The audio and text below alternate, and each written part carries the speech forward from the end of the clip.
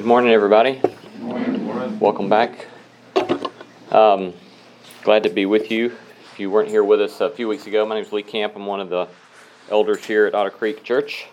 And Mike and Jeannie Cagle up here on the front row. Mike's also one of the shepherds here. And so we're week 2 of a 4-week series of classes where kind of the elders are kind of scattered through different age groups, revisiting the 2029 vision. And we'll kind of sort through some more considerations from that today. Let me begin with a prayer, and then we'll get rolling.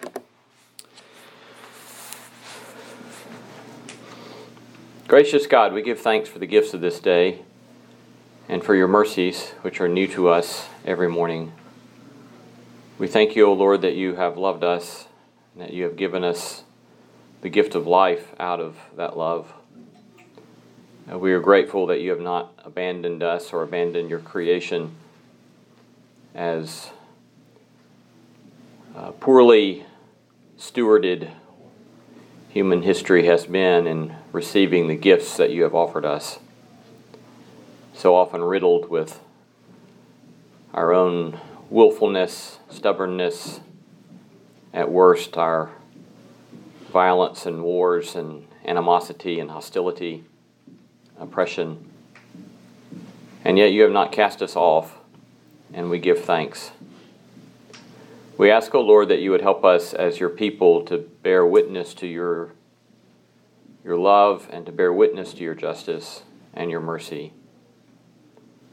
That you would allow us not to be distracted by petty arguments or partisan hostilities or anything that would distract us from the promise of the abundance and goodness of life for which you have created us. And we pray, O Lord, for such graces and gifts. And we have, in fact, tasted and seen, O Lord, that you have continued to give those kinds of gifts. And we give thanks. I pray for these young men and young women here, especially in this classroom, and the wonderful, exciting, challenging, difficult time that it is in one's 30s.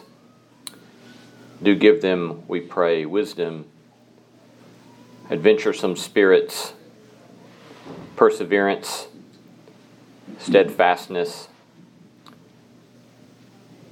the capacity to take things one day at a time in the midst of all the many demands and challenges, and to be able to receive the gifts and the graces and the love of each day. May your kingdom come in all of its fullness, your will be done on earth even as it is in heaven. In the name of Christ we pray. Amen. Amen. I was thinking about Jacob's invitation to you all for the gathering next Sunday night. I get to teach a class at Lipscomb called Joy and the Good Life, and we kind of do this overlap of theology, moral philosophy, positive psychology, and looking at things that historically people have learned about living life well. And there was a study done, there's been a 75-year-long longitudinal study done by some researchers at Harvard, and they were looking for, they took a group of Harvard men and normal men, and they were looking for variables that, with the most significant variables by which people at the end of their life would say, I've had a good life, I've lived life, and I've had joy in my life. Anybody know what the guess is on what they found is true, whether you're a Harvard man or not a Harvard man, whether you're high-end socioeconomic or not working class? Community? Yeah, community and friendship. Yeah. And so it's just a remarkable sort of, remarkably important thing. And there's all sorts of studies, they increasingly show, I haven't read this guy's book yet. Some of you may know the book, Bowling Alone. You may have heard of this book.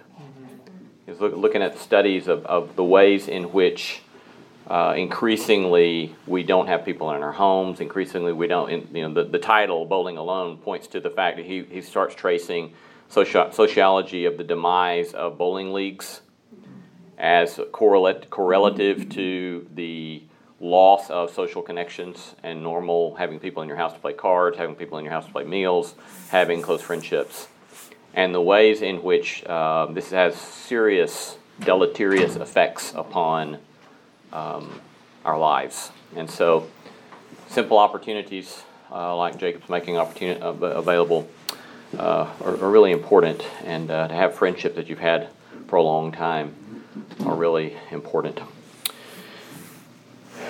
Last thing I was thinking about as I was praying. I know my wife and I have 3 sons. They're now 26, 24, and 22.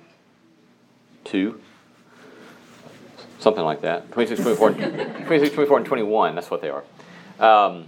And I know that for us, the 30s were kind of, as I prayed, they're simultaneously incredibly demanding and difficult and wonderful. But a lot of times just difficult because you're trying to figure out who you are, what you're going to do with your life, how to deal with new things that you're seeing in your life, opportunities in your life.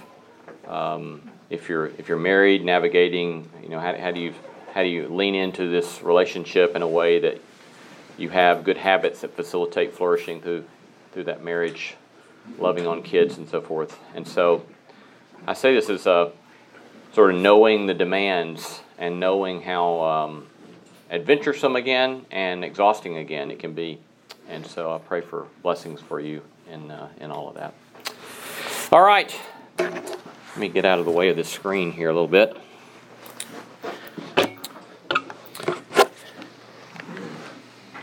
We, as a reminder, does anybody want a printout copy of the vision statement? We have some up here.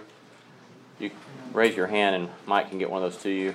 Also, you can find this on the website, and if you have Otter Creek app on your phone, here's a little quick directions on the web. You click on what we believe, about us, what we believe, and then down at the bottom is the link to the document. If you go to your app, click on the Choose More, Resources, and Vision 2029 are ways to get to that. As I noted a moment ago, the objective of our classes is to kind of work through the 2029 vision. 2029 will be the Otter Creek Church's 100th anniversary. And so about 10 years ago, we asked a number of folks to kind of come together and work through what might we seek to do in over the next decade.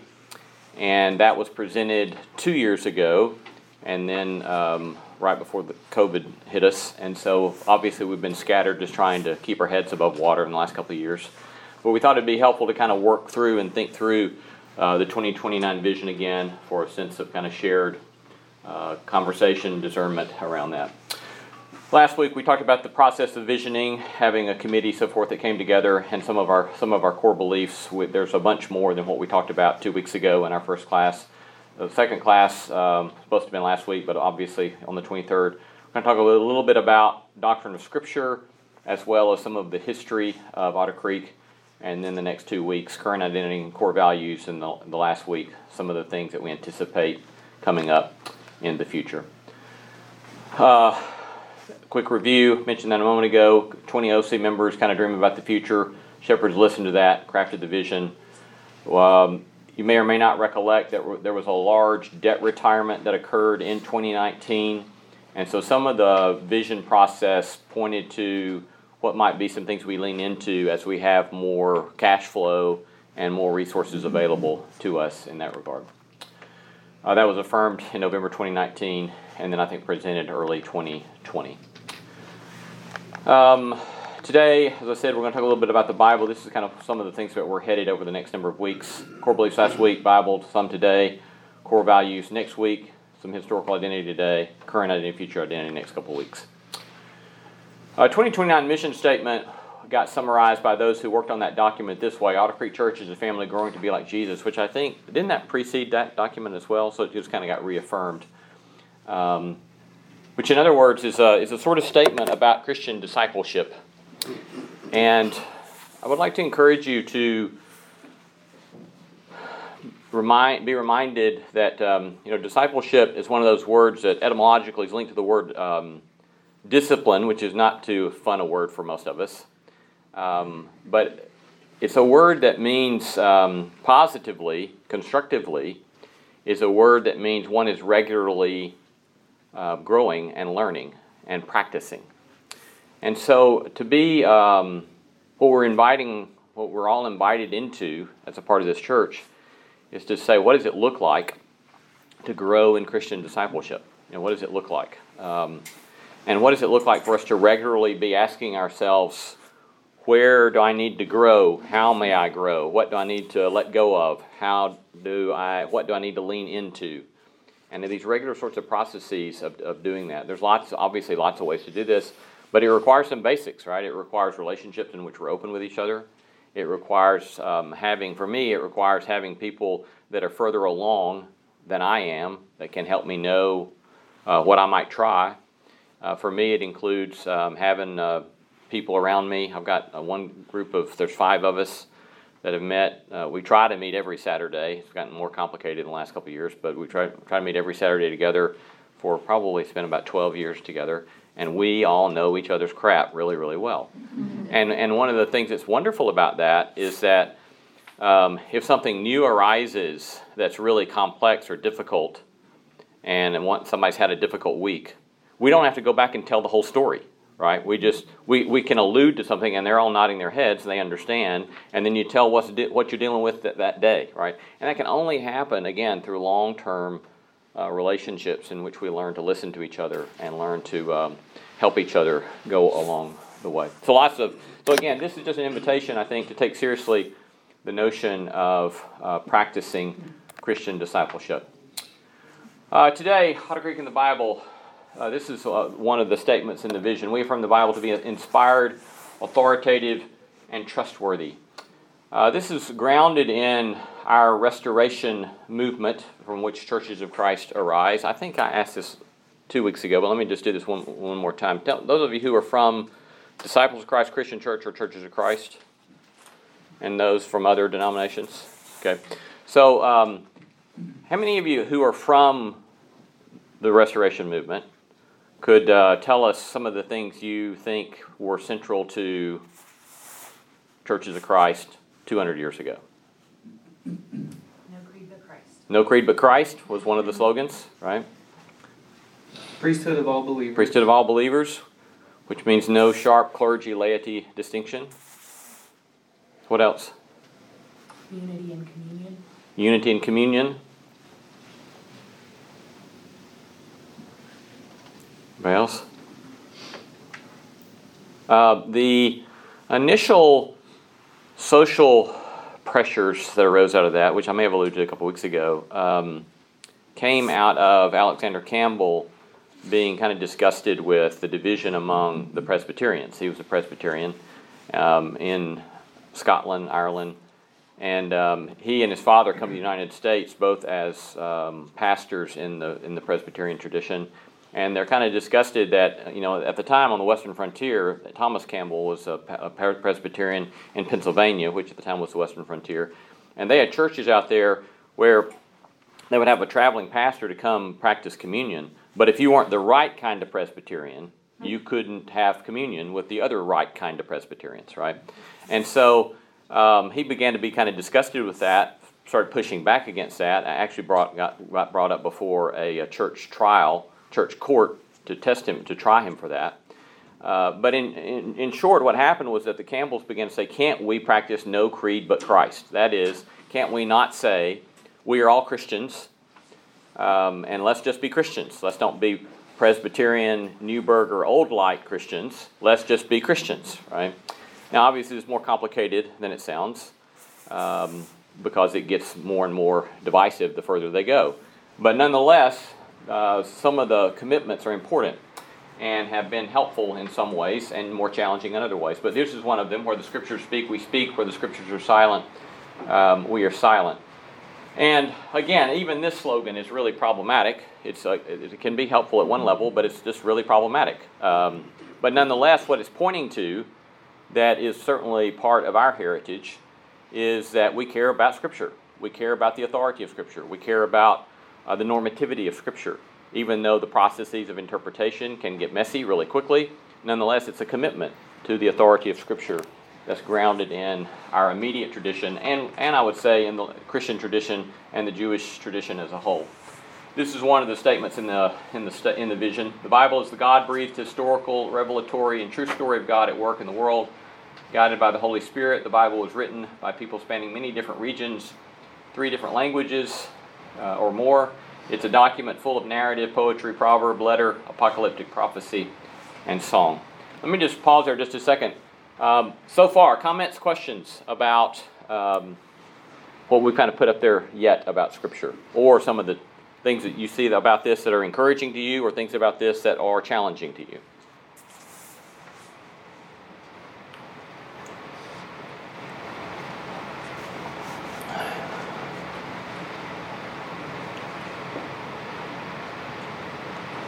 I'm a college professor. I can wait people out forever. So don't be shy.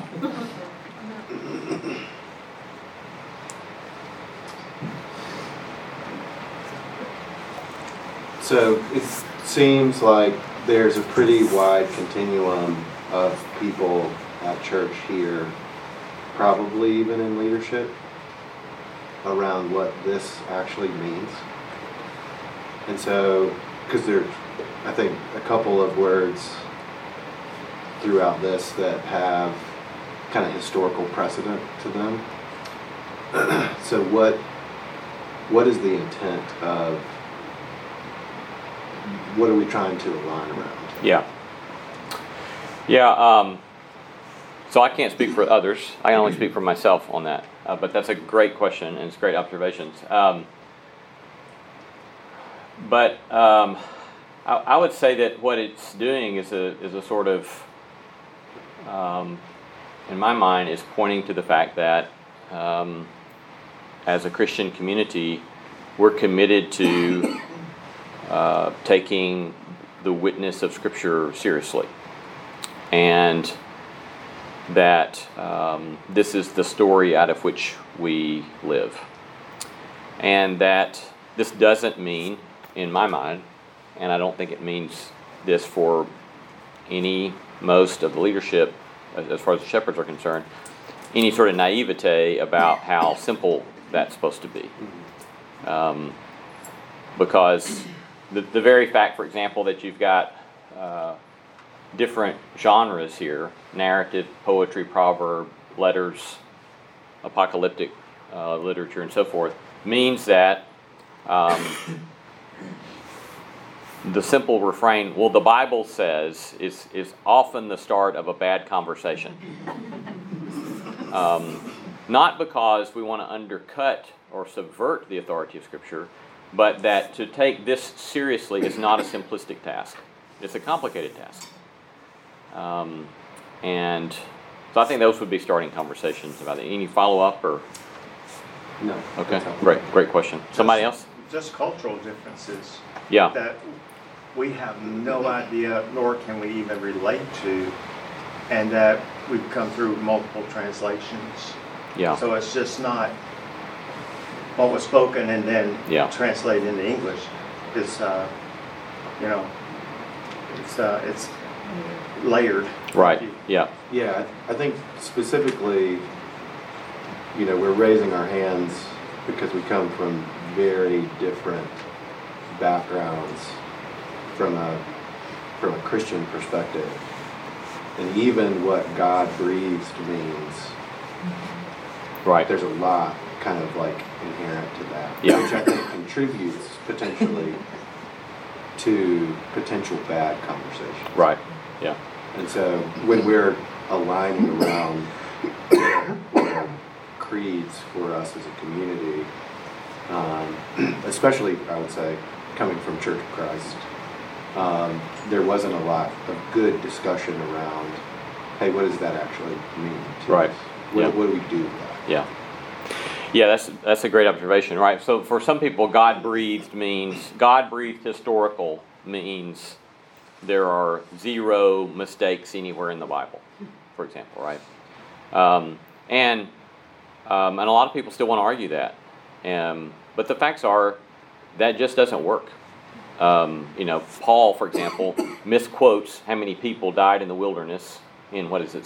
Where is this? And Jacob, you should know this. You're in your MDiv somewhere in. I'm at Vanderbilt. Yeah, well, that's not so. That's right. We don't want to talk to Jacob about this. They don't have the same view of Scripture Yeah. that maybe Right. a lot of us do. So Paul, for example, misquotes the number that died in the wilderness in 2 Corinthians, I think it is, in the story that's told in Numbers. And he just misquotes it. And there's no evidence in the manuscripts that the manuscripts made a mistake. It's that Paul made a mistake. And we can multiply this, right? So then the question becomes, well, in what way is it trustworthy?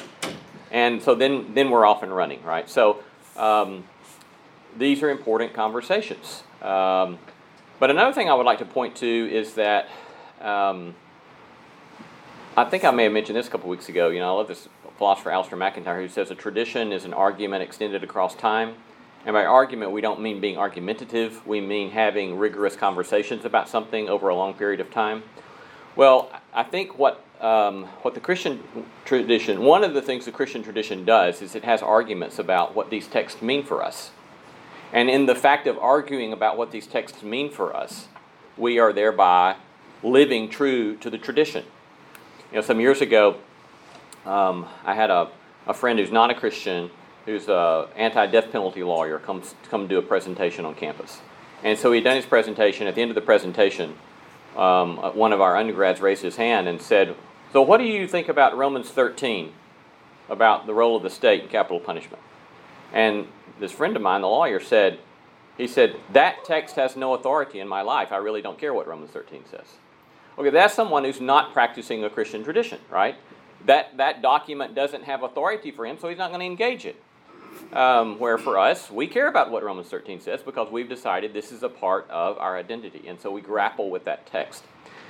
Second kind of subpoint I'll note about this, about complex layers to this, is that I think a lot of times we overlook the fact that oftentimes the Bible is having an argument with itself.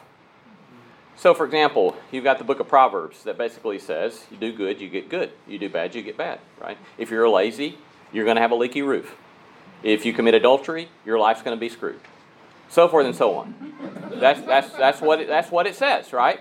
And so then, however, comes along the book of Job. And the book of Job says, well, I'm not so sure about that, right? And you have three friends who come see Job, and what they're basically doing is embodying the wisdom of the Proverbs. And at the end of the book of Job, God says about those three friends, they did not say what is right about me. And Job, you're seeing something. You've got an attitude, but you're seeing something, right? And so what Job is this argument in the text of Scripture itself with Scripture. And so it's this rigorous dialectical engagement with the story. And then us asking, well, how in the world are we supposed to live out of that? Right? And so it's not a simplistic thing. It's a complicated, layered thing. But it's taking seriously the authority of Scripture for our lives. It's taking seriously the story of Scripture for our lives. And knowing that it's pointing to people's experiences that they have had in their encounters with this God revealed in Moses, the prophets, Jesus, and the apostles and so forth. So, great questions. Anybody else got a comment here? Just to elaborate on your point, the Bible is, of course, an extremely complex piece of literature. Right. And very few people in practice are going to, over their lives, even be able to truly understand the complexity and the depth and the inferences that you're supposed to be making. And so God understands that, and He essentially gives us the most short cliff notes that have ever been in practice, right? Love God and love people, and, especially the widows and orphans. And so I think that the problems come when we're all commonly understanding this need to simplify, but doing it in different ways. Yeah. And so, very loose parallel from the marketing world, which is where I live. We spend careers and careers studying heuristics, which are the ways that consumers predictably cut out pieces of information in a choice set because you can't process everything in a choice set. And so, I think that multiple areas of Christianity we're just practicing different heuristics. We're just cutting out pieces of information differently because we can't all process it all. Yeah. Life being what it is. Very well said. Thank you. I think they've got three subpoints under this. This one. Then they've got the inspired. And here pointing to the fact that the sub-point I think is interesting to note, important to note. We believe the Bible is never meant to be worshipped for its own sake, but rather revered for its ability to bring people closer to the mystery of the Father, Son, and the Holy Spirit. So a lot of times, for example, we'll refer to the Bible as the Word of God, but in the New Testament, technically speaking, it's Christ is the Word of God. And Scripture points to the divine mystery in Christ being revealing to us the full revelation of the Word of God, right? And so it's Christ that it's all pointing to. Lee, Yes. Can you go back to where you covered the first week about we've treated it like a law book, but what we need to do is enter the story. Yeah. Can you kind of repeat that? Sure. Yeah. So, it's a whole question of what the Bible is, right? And one of the things that we have inherited from our Restoration Movement roots is the language of seeing the Bible as a constitution. It's Alexander Campbell's language.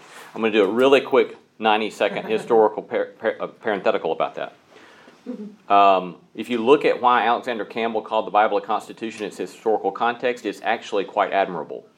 Because he's looking at the arbitrary caprice of the monarchy of England and the monarchies of Europe, who can do whatever they want, whenever they want. And he says, our God's not that way. Our God has said, here are promises, here's covenant, here's expectations, here's what I will give, here's what I will do, here's what you can trust. The Bible is like a constitution, said Alexander Campbell. You see what he's doing historically? Now, of course, what happened, unfortunately, with that metaphor, is it became more about a law book. We're going to get this rule, get this rule, get this rule, get this rule, keep this rule, right? If you don't keep this rule, at worst, it's if you don't keep this rule, this rule, this rule, this rule, this rule, you're going to hell when you die, right? But instead, it's even faddish, I would say, but it's a fad that I think is truer to what is going on in Scripture, and that is so-called narrative theology. And so the idea here is that what Scripture is a story to which we are invited. It's a story that we think is true, but it's a story to which we are invited to live out of. And so maybe the example I gave a couple weeks ago was, Paul could have said in 2 Corinthians 9, he could have said, look, when he was talking about doing the collections for the poor, he could have said, give 10%. That's not what he did. What he did was, we serve a God who, though he was rich, became poor and came and dwelt among us. And then he basically says, you live like this story is true. See how different that is? Mm-hmm. And so it's not this sort of legalistic, constitution-based approach, but it's a story. We serve a God who, though he was God, became poor for our sake, who did not hold on to equality with God as something to be grasped, but made himself a servant, serving us, as the oldest hymn we know of, recorded in Philippians 2, and so forth. And so, and moreover, I think we should not miss the fact that that story has changed human history. There's a fascinating new book I'm working through by a historian named Tom Holland. He's an ancient historian, Oxford trained guy, and this book called Dominion. He's not a Christian, but what he's doing is he's looking at the Christian story, and he loved the Roman Empire, and he loved the Greco-Roman history, and had written several books about that kind of stuff. And then he found himself just getting disgusted and thinking, I don't believe I want to be the kind of person who celebrates the Roman emperors, because they were horrific to people.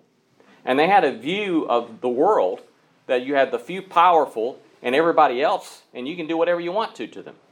And he looks in at the crucifixion and says, the crucifixion is a story that radically changes human history, because the crucifixion is a story about a God who says that he will identify with the most shamed, the most humiliated, the most marginalized, the most poor, the most hated. Amen. And that then changes human history. Because, so even today, when you look, for example, in what you have in Western traditions of legal jurisprudence, is that everybody has rights. And what he's saying is, where did that come from? It came from this claim in a crucified God saying, everybody, even the most despised, is to be honored. So the living out of the story is the thing, rather than seeing this as a legalistic sort of thing. Thanks for pointing us to that. All right, inspired, authoritative, trustworthy. Again, all of these things would need to be unpacked and worked through. But any other questions on any of those things before we move on to a little bit of Otter Creek church history? Great. This is Henrietta and Gordon Campbell's apparently yellow school bus, or one they had like this, in 1929, and decided they need to be reaching out more to kids. And out of that kind of vision of Miss Campbell, what you have then is the beginning of a simple rural church in the 1940s, Otter Creek Church of Christ, a house, as I understand it, that was converted into a church building. And apparently that's Ed Rucker. If any of you know Ed Rucker, that's Ed Rucker as a baby there in those days. Added a porch, added a steeple, and then on to the run in the 1950s, moved to Granny White Pike. And then in the 1950s, I love this story about a Sunday school class that had the Ruckers, the Galls, Brandons, Armstrongs, Wilsons, Colsons, Justices, and they began to ask questions about what does it mean to live out this story. They began to ask story kinds of questions, right? What does it mean to live into these sorts of things? And so one example of this was that they had opportunity after the Korean War was over to buy some property in Seoul, South Korea, and to start a Christian school. So they pooled $52,000 and started this school. As I understand it, the property in Seoul has become something of a hotly hot. It's hot because now it's worth $1 billion. And so when you have $1 billion, value, people began to kind of grasp and grab. I'm sure you don't know what that might mean, but anyway, but nonetheless, they said, what can we do? On the other side of the world, and I think that they even some of you may know this history better than me, but I have my recollection that they did some basic things like buy cows. I think they bought like 100 cows or something and stuck them on cargo ships and somehow got them to Korea to help. It's fascinating, sort of saying, how can we be creative and vision, take seriously the vision of the kingdom of God and try to be of service and bear witness to the kingdom of God. 1960s, the emphasis that started early on with children gave rise to the start of Otter Creek Kindergarten. I think in the notes they say that something like 6,000 children have been schooled in Otter Creek Kindergarten since it began in 1960, and now that being expanded with the continued work at West End as well. In 1966, some of you may know of Agape here in town, but Agape was started by people at Otter Creek. It was originally a ministry of Otter Creek Church, and one of the needs was to try to provide support and a space of safety and encouragement for unwed mothers. And so it was a sort of ministry to unwed mothers, and then in time, ministry to help with foster children and adoption and counseling and family counseling by the time you get to today. But again, this was a sort of people at Otter Creek who said, here's a true, genuine need in our community that we're aware of. What can we do to be serious about trying to take this need seriously and do something about it? 1970s, Buddy Arnold was a much beloved faculty member at Lipscomb for many, many years. He was at Otter. I don't know when he began. I don't know if he started at Otter Creek in the 1970s, but a long time Otter Creek figure of great importance. But in the 1970s, began working with Otter Creek with regard to worship. Apparently, they would have these large crowds on Wednesday evenings come, and this kind of then begins to be this emphasis that we've seen in worship in Otter Creek Church. In 1986, Father Charlie Strobel, Catholic priest here in town, wanted to begin taking seriously service to the homeless in Nashville, and he actually started, I think his first church that partnered with him was Riverwood Church of Christ in downtown. And then Otter Creek was one, maybe among the top 4 or 5, I don't remember the numbers, that began to partner with Charlie. And Room in the Inn has grown into a wonderful effort to serve and care for the homeless, and has done a lot of beautiful work in the world. 1995, Made in the Streets is if you're not familiar with Made in the Streets, a ministry in Nairobi, Kenya, to street children. And we've had a lot of folks from Otter Creek who have been there, who have participated in that through the years. And I would encourage you, if you ever have an opportunity to go, you should go. But Otter Creek became overseeing church for Made in the Streets. We didn't become overseers in 1995, but Made in the Streets began in 1995. I think maybe that began in 2006 or 10 or so. Lots of Made in the Streets board members, Otter Creek members, even still to this day. Lee? Yes. On that one too, it also helps women, because once women are divorced, they have no job, no education, nothing.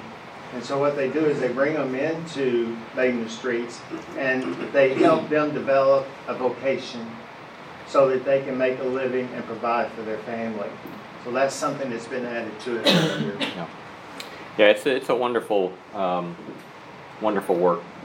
1995 Zoe Group. Brandon Scott Thomas was at Otter Creek in the 90s, and he began doing a lot of work around facilitating worship renewal, and was supported by, I think, Doug and Nan Smith and others, and they began to kind of be really intentional about how could we help facilitate worship renewal in churches around the country, and they've done a lot of great work through the years of helping churches in that regard, provide passion and so forth.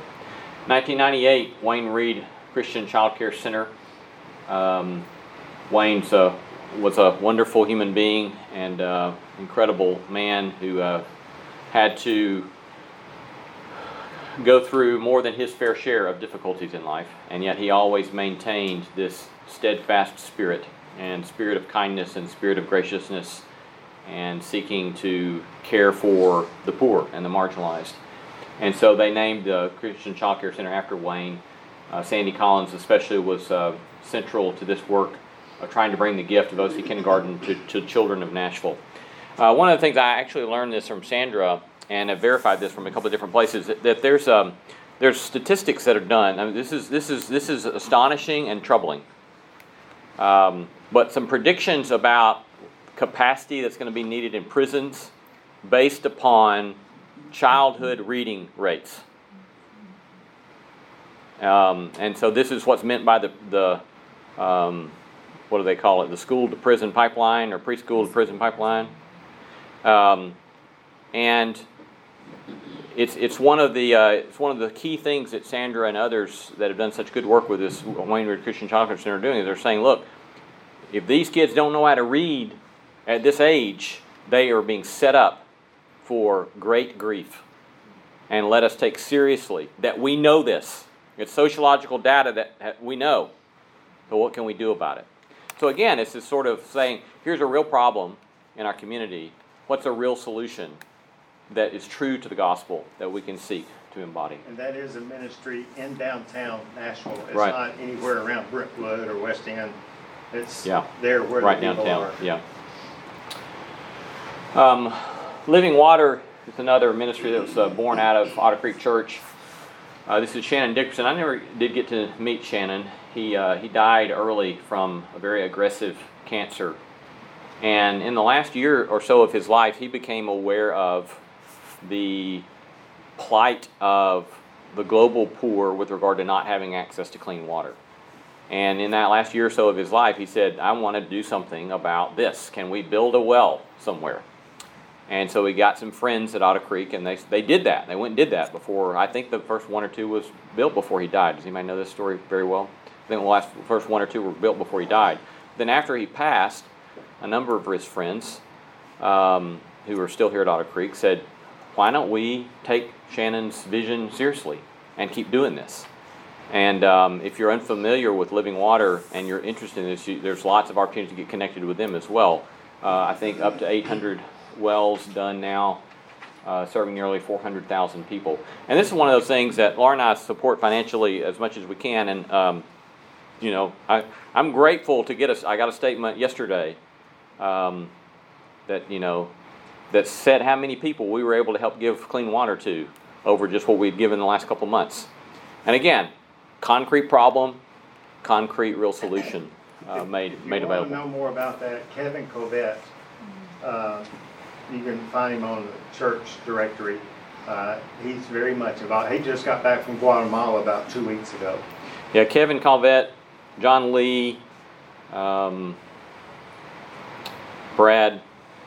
Chrysler. not Chrysler, Brad Glisson, Jim Arnett. A lot of these folks are on the board currently. 2006 consignment sale began at Otter Creek. They've raised over $700,000 through the years to benefit a lot of different OC partner ministries that have served a lot of real concrete needs. And again, it's this sort of entrepreneurial flair, what can we do that can make a difference in the world. I moved to Franklin Road in 2006 from the old Granny White spot.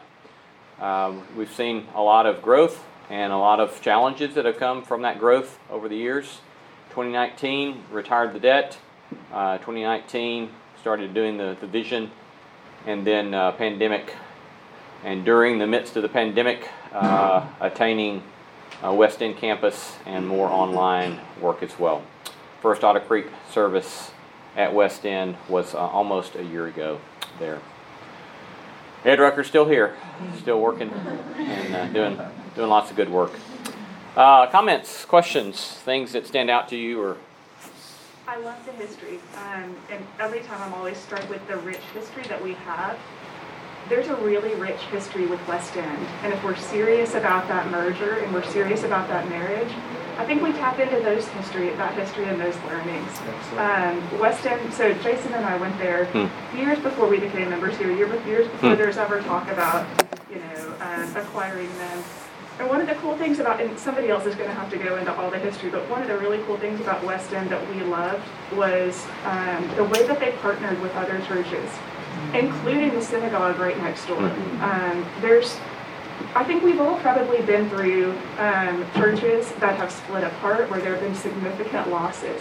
And what I really appreciated about West End, there were a lot of flaws at the time, but one of the things that they took seriously is that we can find common ground. And so, I think incorporating some of that history in the next round of this presentation would be super cool. thank you. We got a recording of that. Thank you. Somebody else? Comments, questions? One thing I would like to encourage you to consider is to think of all these people through these decades that have said, here's a real problem. Here's a real way we can bear witness to the kingdom of God in our community or around the world. So, what can we do? And then they pull together some people and they say, well, maybe we could do this. And they start doing it, right? And this is a part of the legacy of this church that I love. And going back to Jacob talking about, part of our tradition is the priesthood of all believers, which is to point to the fact that you don't have to have a cleric to do something, right? You can, as a small group, as a life group, as a Sunday school class, say, this is something we need to tend to, we think. And so, how can we do that? So, feel yourself, I would hope that you would feel yourself liberated, encouraged, invited by the history of our local church. Anybody else? Anything else in closing? Peace to you, much joy, and we'll see you next Sunday, Lord willing.